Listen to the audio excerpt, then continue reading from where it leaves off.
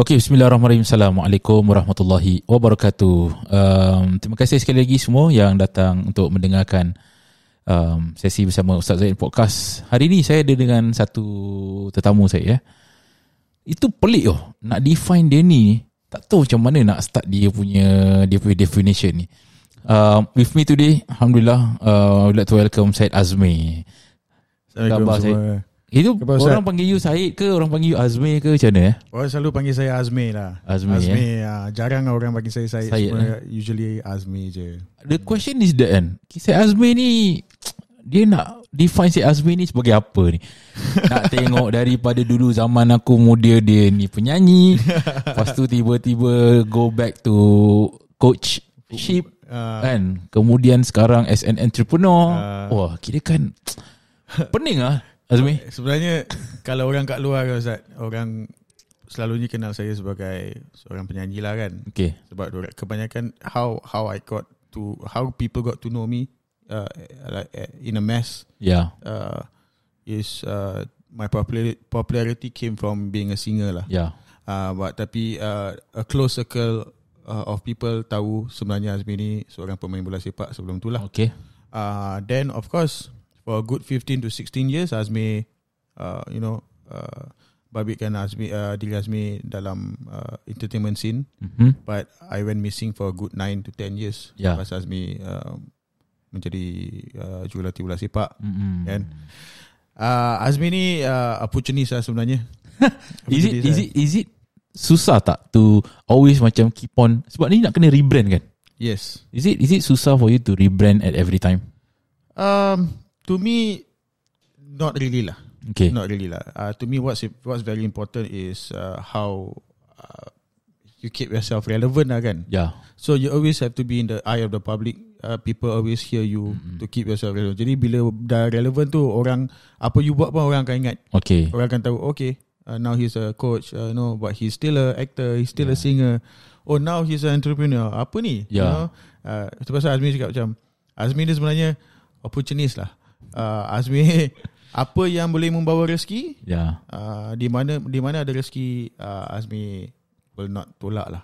Kat mana Allah SWT kasih rezeki tu kan. Betul. Actually that's correct Sebab ada certain orang dia macam gini tau, because dia ada passion. Yes. And then he runs for the passion. Yes. But the passion does not give the thing that he needed. Sebenarnya Ustaz, Azmi bersyukur tau. Sebab Azmi dapat bikin sesuatu yang Azmi suka.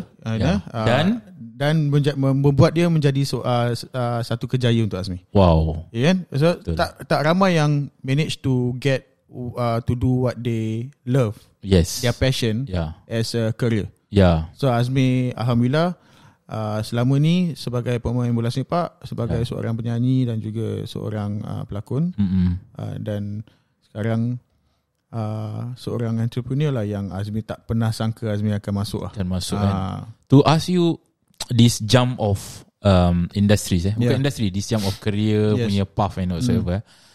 Secara jujur secara jujur, entertainment industry dekat Singapura ni boleh jadikan sebagai kerjaya yang tetap. Okay, kita tengok contoh kita tengok macam Indonesia. Okay, let's go to Malaysia. Kita tengok Indonesia. Diorang kalau jadi selebriti terus diorang boom kan. Diorang dah tak payah fikir pasal anak cucu lah. Kan, kira macam I tengok macam sekarang punya selebriti kat YouTube, diorang punya kaya. Dahsyat. Diorang dahsyat. Because Azmi very close with Bunga Citra Lestari kan. Dengan arwahnya Ashraf.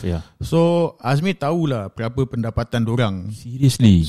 Azmi takkan cakap lah. Tapi memang compare dengan kita, mungkin dengan Malaysia pun tak setaraf. That's why I sebut Indonesia tau. Lagi dekat Indonesia dorang pay in USD tau. Seriously? USD. Kira kan betul. Hari tu I baru tengok siapa tu, Chris Dayanti punya pay apa nama dia? Sikit lah dorang pay rates lah. Dorang pay USD. Wow. So imagine USD and then lepas tu you convert into rupiah berapa Ustaz? Dah lah tinggal kat Indonesia. Dengan dorang punya amount of shows in a week, letaklah satu show 10,000. Okay, tak. Letaklah high level lah 30,000. It's more than 10. Definitely about 30. 30. Satu minggu ada 3-4. Kira seminggu dah boleh macam 100 over 1000 USD. Yes. And then itu TV show yang kat TV. Private shows yang diorang nyanyi untuk businessman punya wedding, orang-orang kaya kat Surabaya punya wedding. Itu semua dah berapa? That's why diorang mampu beli rumah besar, kereta, diorang ada bodyguard, diorang ada security guard, diorang ada 4-5 maid. Lah barang kat sana murah lagi. Exactly. But the thing is, you have to understand that walaupun diorang dapat duit sejumlah itu, tapi diorang tetap bekerja keras. Because that doesn't mean that they are earning this much money now, so they have to just like buat sambil lewa. Tak. They always have to upscale orang punya standard. Jadi they will have to sustain, so people will continue to engage them. I think that's one thing yang lacking dengan kita Singaporeans.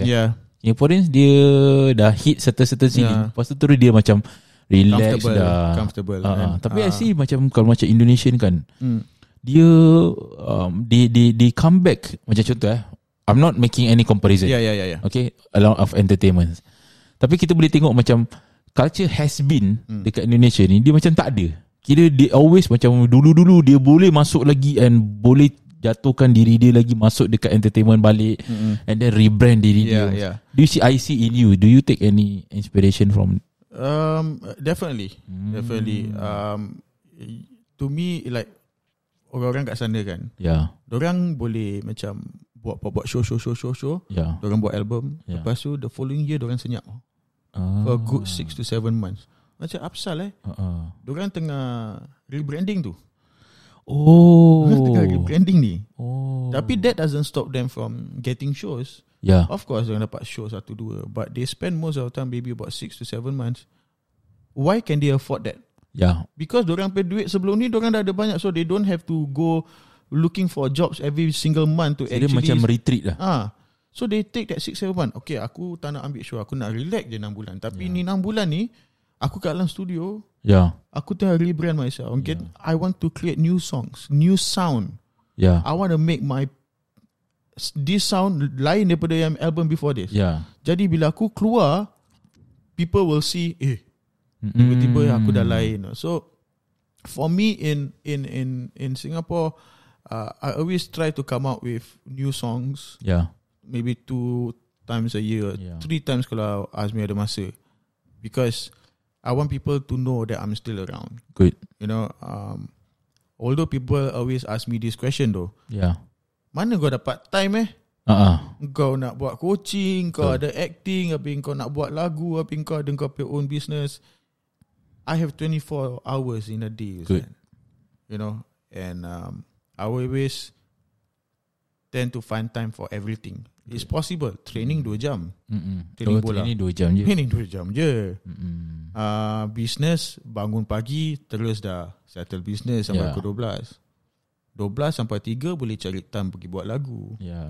It's always time management. Time management. Always tapi kau tak penat ke weh? I feel that if I don't do something in that 12 hours that I was awake, or it's wasted lah. True. Wasted. True. Kalau Azmi duduk tengok TV, Netflix, siapa tak nak? Betul. Semua nak enjoy. Semua nak enjoy. Boleh duduk tengok TV kat rumah. But walaupun I have that time to actually watch TV at home, kepala otak dia sentiasa bergerak. Okay, that's correct. Kira you have the same mindset as me. Kita start early daripada orang lain. Lepas tu kita start to fikir. Kita tengok kita pun nak tengok TV pun sekarang kita check, kita pilih cerita-cerita yang akan manfaat tak? Ya, manfaat, betul tak? Dia macam benda ni kalau aku nak try dapat inspiration, betul. aku tengok cerita apa, okay, tengok cerita ni. Betul.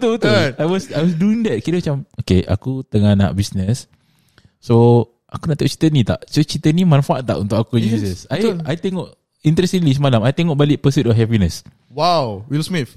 Kira macam dah 3-4 kali tengok, tapi at that moment I think that okay, let's see this back again and inspiring. Kira macam dah hujung tu macam okay, kita for me like when I'm feeling down macam I don't have the mood to do anything for that particular week, I will go on Netflix or Disney Plus. I akan tengok sports movies. Kau I dah habis Disney Plus sport movies. Tengok cerita Running semua kan. Because sports movies are very motivational, inspirational. Tiba-tiba at the end of movie ni, petang ni aku nak pergi lari. Betul kan? I cakap dengan you, kalau buka my Disney Plus sekarang, sport movies dia dah settle. Betul. And interestingly, my anak-anak kecil suka. Of course. Sebab 90s punya movies, dia orang simple tau. Mighty Ducks 3 dah habis, 3 dah habis. Pasal dia punya cara jalan dia senang. Yes. Start, ada problem, struggle, solve the problem, win. Yes, exactly. And then there are also like there are times that when you plan everything is going well kan. True. Tiba-tiba ada block. Challenge drama ada obstacle. dia. Obstacle go down now. Yeah. Tapi how you pick yourself up. So basically that happens to me in real life lah. Wow. In so many times lah. Yeah. And I always relate to that lah. Yeah. My apa nak cakap the thing that I always keep to myself, I always say to myself, obstacle equals opportunities. Nice. You know, that's my apa ni orang panggil? Motto motto. My motto in life lah. Obstacle equals opportunities. Wow. To me, is always be in such a way. Why? Okay, Azmir dulu pemain bola sepak kan? Yeah. Jadi I sign my professional contract at the age of 19. Tapi lepas tu kena masuk NS. Yeah. Lepas tu club yang Azmir main tutup due to financial reason. Yeah. Towards the end of my NS, okay, Azmir main kat Safsa lah for the army. Tapi bila towards the end nak masuk dah OAD I was thinking, aku NS dah habis, apa aku nak buat ni kat luar? You know, kalau nak start nak main bola balik, macam siapa nak ambil aku, because they haven't seen me play in 2 years. Yeah. That is when Anugerah datang. Oh. And then I also had second thoughts of going to Anugerah because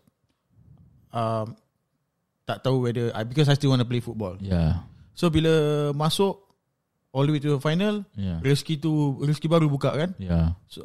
So I was in Anugerah, okay, dapat second, tak menang, but opportunities came. Yep.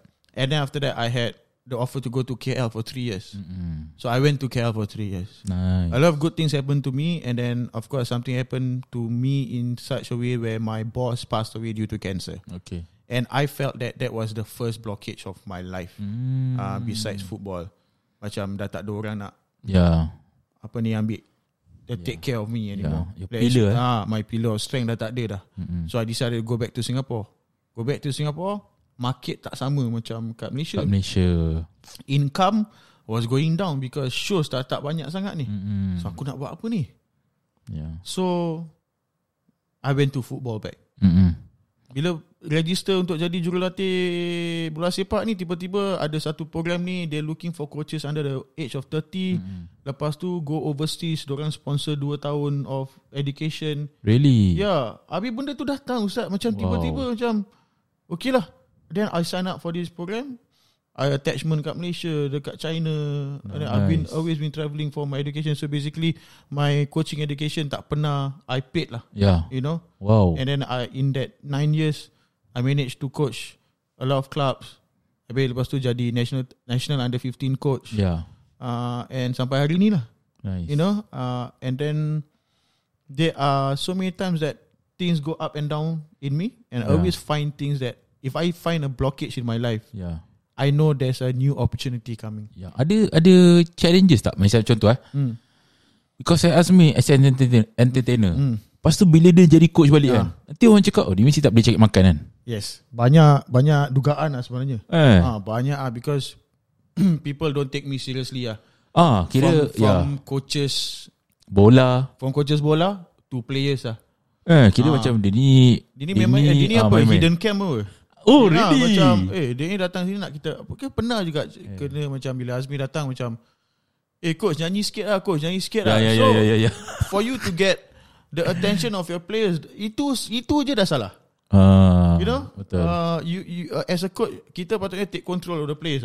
Ini dah terbalik. Players take control because they are making fun of you. So that is when I decide that I have to stop entertainment scene.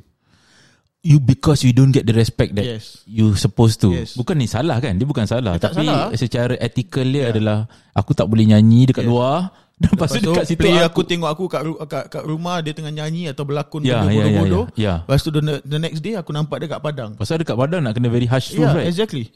So that is why I took a step back from the entertainment scene to focus and make sure that people actually. That's sacrifice. Orang tak tahu kan. Orang cakap macam ni mesti dia punya career dekat nyanyi dia dah hancur. Ingat dah tak ada ini. Ada because orang pun cakap dulu Azmir dah kahwin, dia tak nak get into the entertainment scene. Tak. That's just not the reason. It's about I'm not getting the respect that I'm supposed to get as a coach lah. Really? Tak tahu tau sebab ni. So I pull back lah. I don't want to. So I focus totally on coaching because that time coach macam Dini nak jadi penyanyi, nak jadi coach bola, nak jadi pelakon. So the coaches around me pun macam during that time macam Dini cannot make it lah. Dia Dini apalah, dia main je kerja ni. But the moment Azmi starts, I start to get control of my place. The moment I start to get titles, I start to win championship, and then people will know. Wow. Then people started to like, okay, this guy is serious, and he has something because I've been winning titles. I've been winning championship. You know, and if I'm not a good coach, I wouldn't be able to win. True. You know, and then now I'm showing you. I'm way ahead of you. I started from the bottom and I'm way ahead. Banyak orang nak gaduh dengan Azmi semua. Pasal diorang rasa macam Azmi ni macam tak ada benda lah. Yalah, betul lah. You know, like you're just a singer lah. You can't make it as a coach lah. Sekarang but Alhamdulillah in the last 9 years, I proved to them that I was serious about my coaching.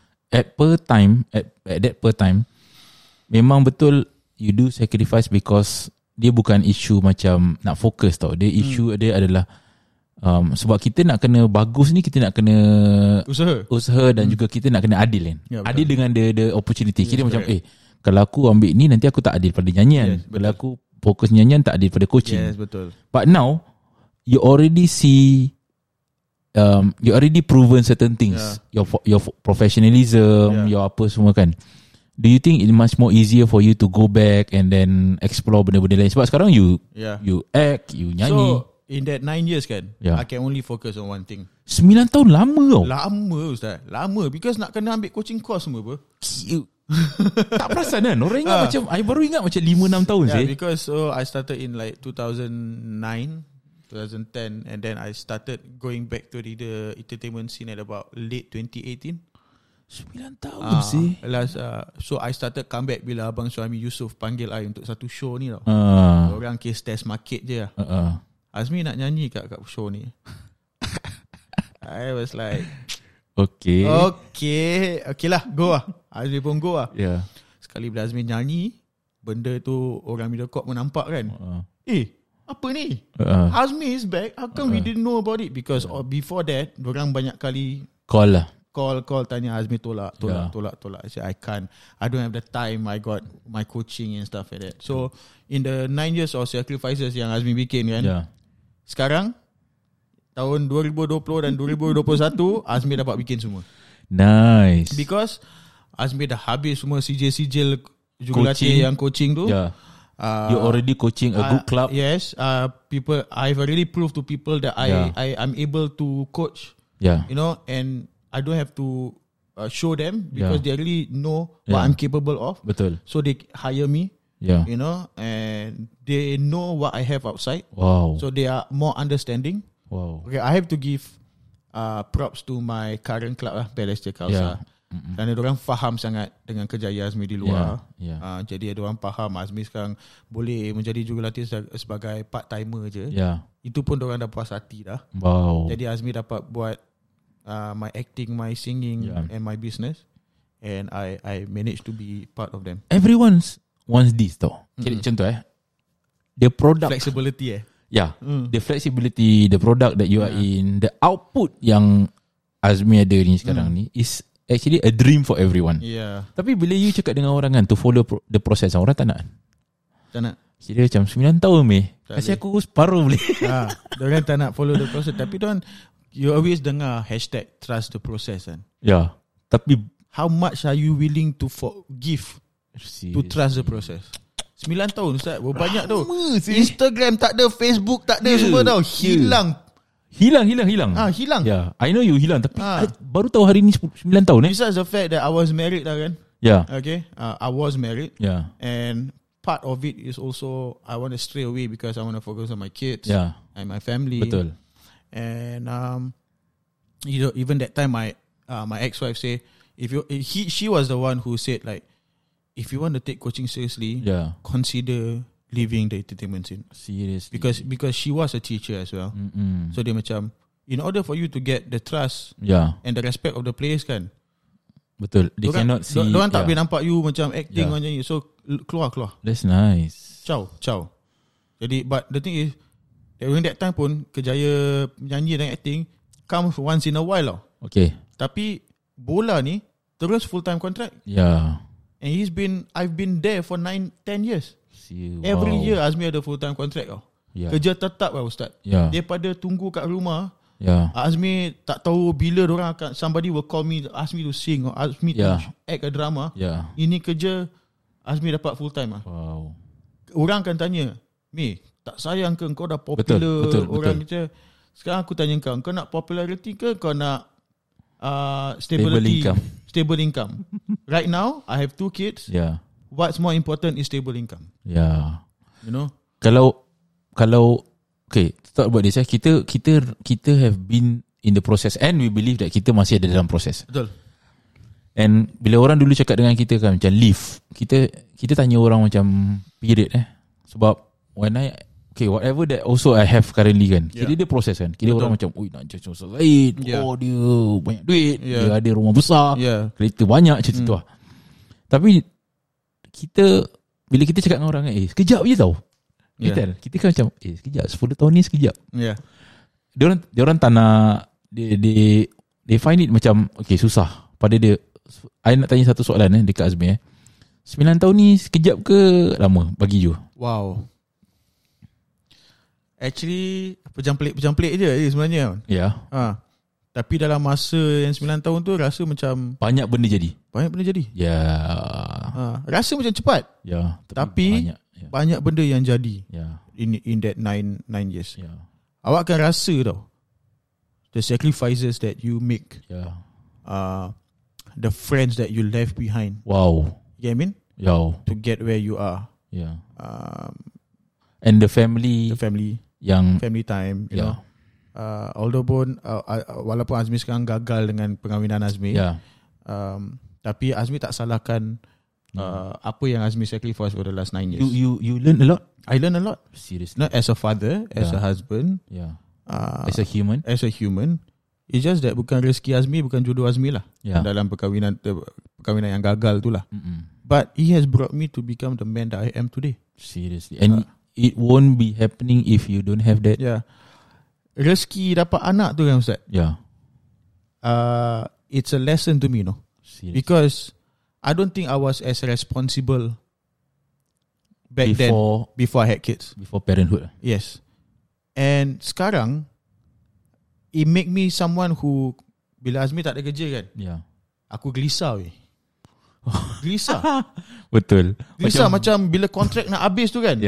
Kontrak selalu habis bulan 12 kan. Bulan 10 dah gelisah. Kontrak aku nak habis bulan 12 Bulan 1 macam mana aku nak kasih duit anak aku ke apa ni kan.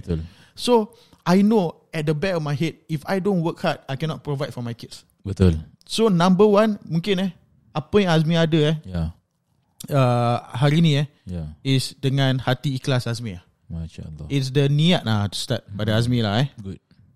Is the niat nombor 1 is to provide for my kids. Whatever I have after for me is additional. But the reason why I'm doing all this is to provide for my children. Nice. You know, I think Azmi pernah ingat seseorang ni said to me, kau nak buat benda, buat dengan ikhlas Mi. Niat kau tu nak kena baik. Betul. InsyaAllah rezeki kau ada. Betul. So I think I've been following that, and alhamdulillah sampai hari ni rezeki Azmi tak pernah putus lah. Alhamdulillah. Betul. I think kita tak boleh nak describe benda tu the process, the responsibility yang Allah kasih dekat kita. Pasal Azmi tahu kalau Azmi tak ada anak. Betul. Dengan kejayaan Azmi ada, dengan rezeki yang Azmi ada kan, I don't know what kind of person I will be. Betul. Macam contoh kita boleh buta tau Ustaz. Betul. Betul. Kira kan bila kita cakap tentang macam contoh bila ada budak-budak yang baru-baru nak kahwin dan cerita pasal macam mana, saya cakap wait. Rezeki kan, dia bukan pasal tambah tau. Tapi dia pasal kadang-kadang awareness yang Allah kasih dekat dalam diri kita kan. Betul. To buy the correct things, to spend on it correctly. Sebab dia macam gini, ada orang cakap dengan, jumpa dengan satu kawan saya, gaji dia sama tau 10 tahun lepas. Anak dia 2, ada rumah, gaji sama. Saya tanya dekat dia, macam mana kehidupan kau, bahagia? Dia cakap, okay je, sama bahagia. So, wait. So does it mean that kita tak pernah cakap yang macam tak kena tambah tak. Tapi kita kena cakap bahawa kena siap-siap untuk sesuaikan perubahan kan. Betul. Ustaz tu tak, saya pernah macam berhadapan dengan satu situasi senario seseorang tu yang ada anak 2. Okay. Bini tak bekerja, laki bekerja lah. Tapi untuk dorang tu apa yang dorang ada tak cukup. Whatever the husband is getting at home is not enough. Tapi saya nampak lagi satu family. Ada laki bini, laki je kerja, anak 7. Wow. Tapi happy lah. Apa pasal Pasal dorang buat perubahan, and they realize how much they earn. You know, and they are able to keep their family happy.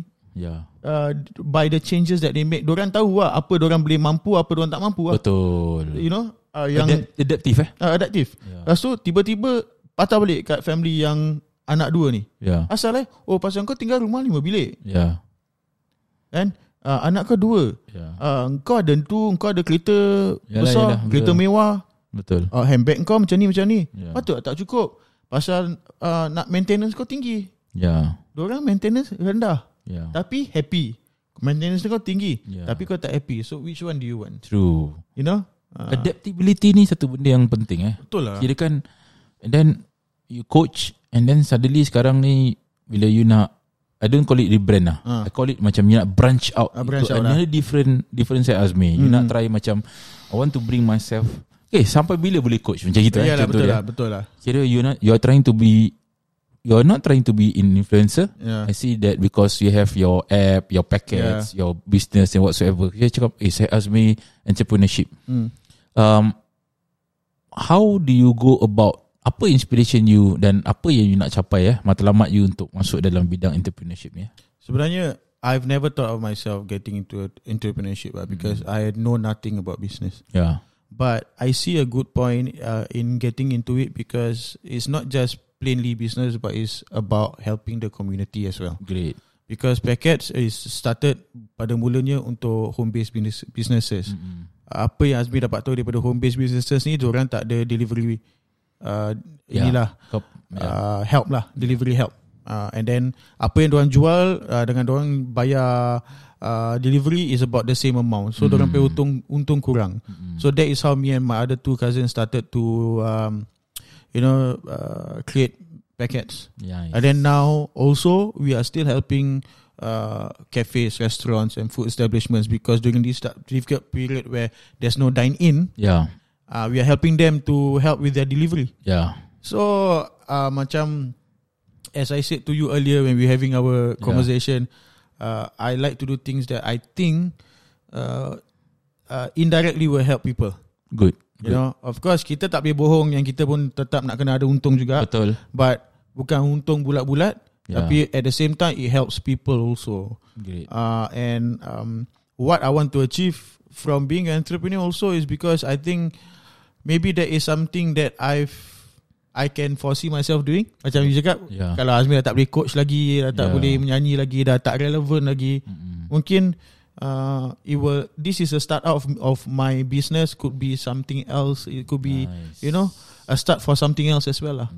So far packets users dia macam mana? Sekarang kita dekat Apple dah about reach 6,000 downloads. That's good. Yeah, and then about Google Play about 3,000 plus. That's good. Of course banyak orang lebih pakai Apple daripada Android kan. Betul. A good flow of customers coming in. Alhamdulillah. I always trust that.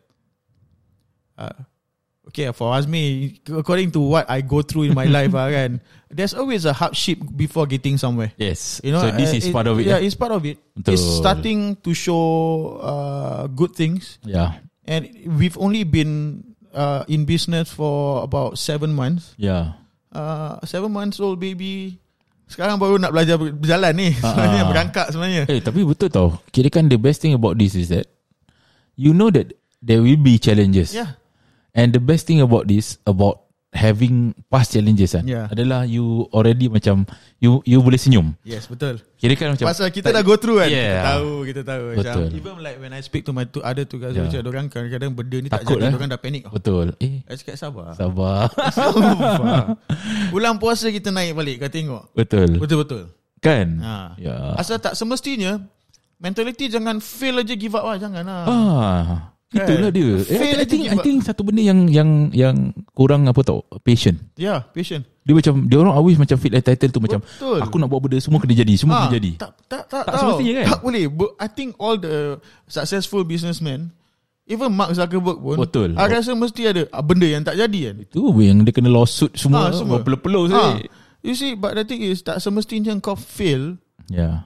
Kau nak kena give up. No lah. Fail is part of the process lah actually. Hari tu ada satu time bila kita dah turun dia punya phase, kemudian restoran dah boleh buka balik, HBB hub. Alah, kita dah tak habis. Correct. So you see the process it goes in a circle. That time restoran tak boleh buka, HBB maju. Lepas tu bila HBB restoran buka, HBB tak maju. Sekarang dorang sama. Betul. Sama because they both need delivery service. Because there's no dine-in. Betul. I feel sad for the merchants lah, the restaurants and all, because they were doing well. You know, because kita pun tak banyak tempat kita boleh pergi because of the restrictions. Betul. And what they want to do right now is to go places yang dorang boleh makan, restaurants, nice restaurants. But now they are affected by this. True. And I'm glad that I'm happy to help during this situation lah. Good. And then hopefully walaupun dine-in dah boleh start balik, people at home still wants to you know, have some takeaway to eat with their family. InsyaAllah. Okay, kita apa nama dia, doakan InsyaAllah whatever interesting happenings in your life sebab kita we don't know tiba-tiba macam 2 tahun kemudian there's something different. Sebab for me it's always like that adaptability. Correct. Because I know that people will come and say that macam dia ni tak istiqamah. Nak menyanyi, nak apa. But for me is that ada some people stream dia macam gitu, dia fokus. Pada Azmi tak salah kalau kita boleh buat semua benda tu. Kan? As long as you know what your priorities in life is. Responsibility. Because actually bill you bayar. Kita yang bayar. I pergi coaching ke, I pergi menyanyi ke, transport I bukan orang yang bayar. I bayar sendiri. Tak menyusahkan orang pun. Betul. You know, tapi so far banyak positive vibes lah from outside. People think that I'm quite a hardworking person. Good. Hardworking is one thing. Actually tak semestinya hari-hari Azmi hardworking Ustaz sebenarnya. Betul.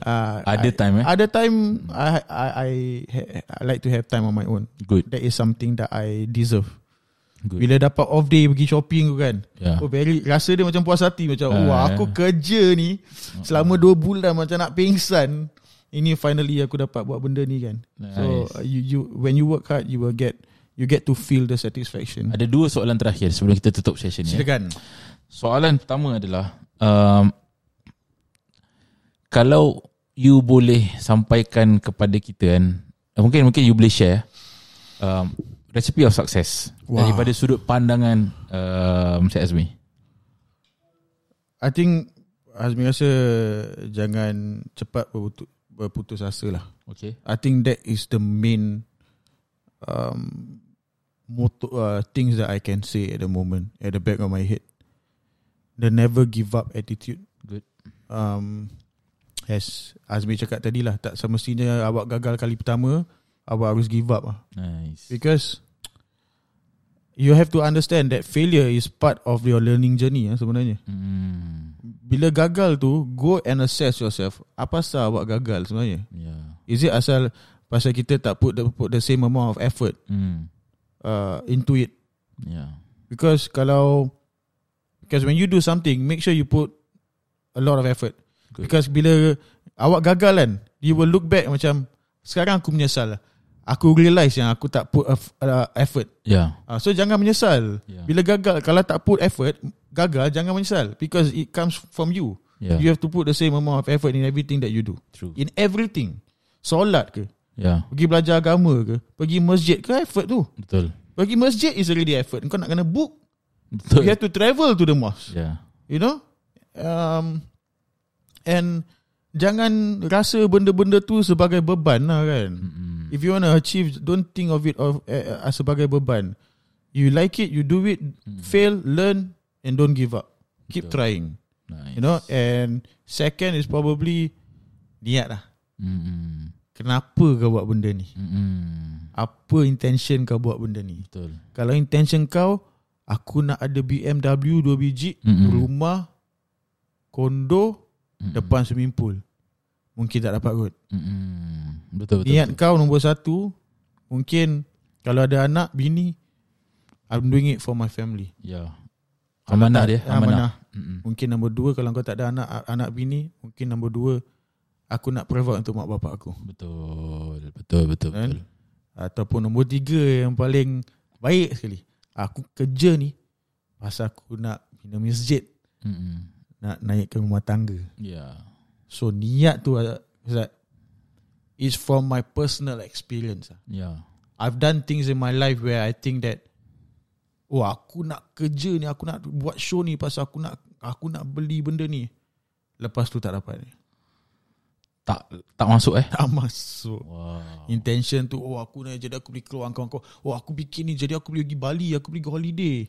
Memang benda tu tak masuk But alhamdulillah, when I grow older, I have my responsibility as a dad. That thing actually changes for me lah. Nice. Is the niat. So proses, patient and niat Yes. Okay, good. Inspiring. Kita nak tanya dia soalan terakhir. Of course, during your perubahan and everything, you meet a lot of friends. You leave a lot of friends. You meet a lot of supporters and you meet a lot of haters. Yes, definitely. Cara Syed Azmir handle all these challenges how do you sleep? How do you you baca, seek through the comments, the people, because people will eventually macam apa you buat pun akan komen. Kira macam dia ni nyanyi, aku akan kutuk dia. Dia ni coaching, aku akan cakap sesuatu. Dia ni entrepreneur, macam alah dia ni biasa. How do you do this as a kira orang panggil public figure kan? You always accept this. So macam mana you tidur malam? Azmir actually tak terjejas dengan benda-benda ni sebenarnya. Nice. Because mentality Azmir selalu macam everyone has their own opinion. Great. You know, Azmir pun have my own opinions on things. You know, and I feel like different people react to different situation. Dulu tak Azmir baru naik, banyak orang cakap, dia ni suara apa ni kan. Ini semua, if you are distracted by it, then you will fail. People, it's a free country. Mulut orang ni semua percuma. Diorang nak cakap apa, diorang pay pasal. Diorang ada own favourite. Azmi pun ada my favourite. Asal aku nak makan Burger King, kalau aku suka makan McDonald's, macam tu lah kan. You know. So I'm not affected by it. Really I really don't allow that to get into my head. Tak pernah. Tidur tiap-tiap malam lenyap. Tak pernah macam terganggu lah. Tak pernah terganggu. Because Azmi punya macam, bila Azmi punya cerita yang time Azmi jadi jurulatih kan, bila orang doubt Azmi, lagi tu Azmi akan bekerja keras untuk prove to them yang kau rasa aku macam ni kau rasa aku tak boleh make it okay, aku akan buat jadi kau tahu aku boleh buat. So kalau komen tu, ada baik buruknya kan. Yang buruk tu ambil sebenarnya. Because engkau di mata orang, betul, will go and listen to all those bad reviews. Listen to the bad comments. Because dalam mata family kau atau kawan-kawan kau, suara kau akan sedap. Nice. Mak kau nyanyi tak sedap pun, kau balik rumah, mak kau cakap suara kau sedap nak. Tapi itu sedap kan? Kita dengar sedap. Pasal sayang. Ni anak kau. Kawan-kawan kau sedap ni bro. Kawan bro, members. Betul. Kan? The real comments pergi dengar daripada orang luar. Wow. Orang letak kat komen tu for a reason. Kalau suara kau tak sedap atau suara kau terkehil atau orang rasa kau nyanyi tu stamina kau tak banyak pasal kau pernafasan kau macam dengar. Because itu jujur tu. Itu jujur. Then don't because of one bad comment kau rasa dorang tak tahu apa-apa lah. Yalah. Tak ada. Kau patutnya ambil komen tu, kau perbaiki diri kau. Nice. And then make sure the next performance you improve on all those things. Betul. Because orang tu tengok TV, dorang nampak, dorang have the right to say. They have the right to say. Actually kita kena bersyukur orang pinpoint tu. Actually betul. Tapi ada juga meripik-meripik lah yang komen tak masuk akal punya. But bila orang komen macam Azmir sekali nyanyi nampak macam gini tak sama macam dulu take that comment seriously. Nice. Azmir barat badan dah naik sekarang nampak tembam take comment seriously. Because orang tengok TV, orang nak tengok muka you yang you jual muka you ni. Orang rasa kalau muka you macam dah tembam, pergi do something about it. Nice. So that's how I tackle things lah Ustaz sebenarnya. Good. Wow. Interesting lah. Tak cukup lah. Nanti kita panggil lagi lah untuk Boleh.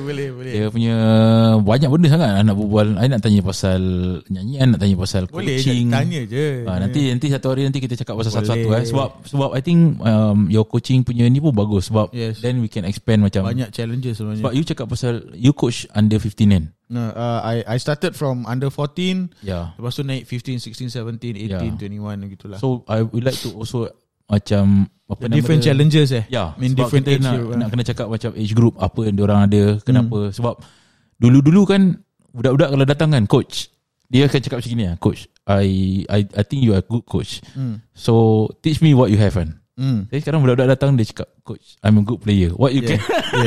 Sekarang budak-budak dorang dulu kita pergi main bola Ustaz, mak bapak tak kisah kita pergi training. Betul. Kau nak pergi main bola, pergilah kau.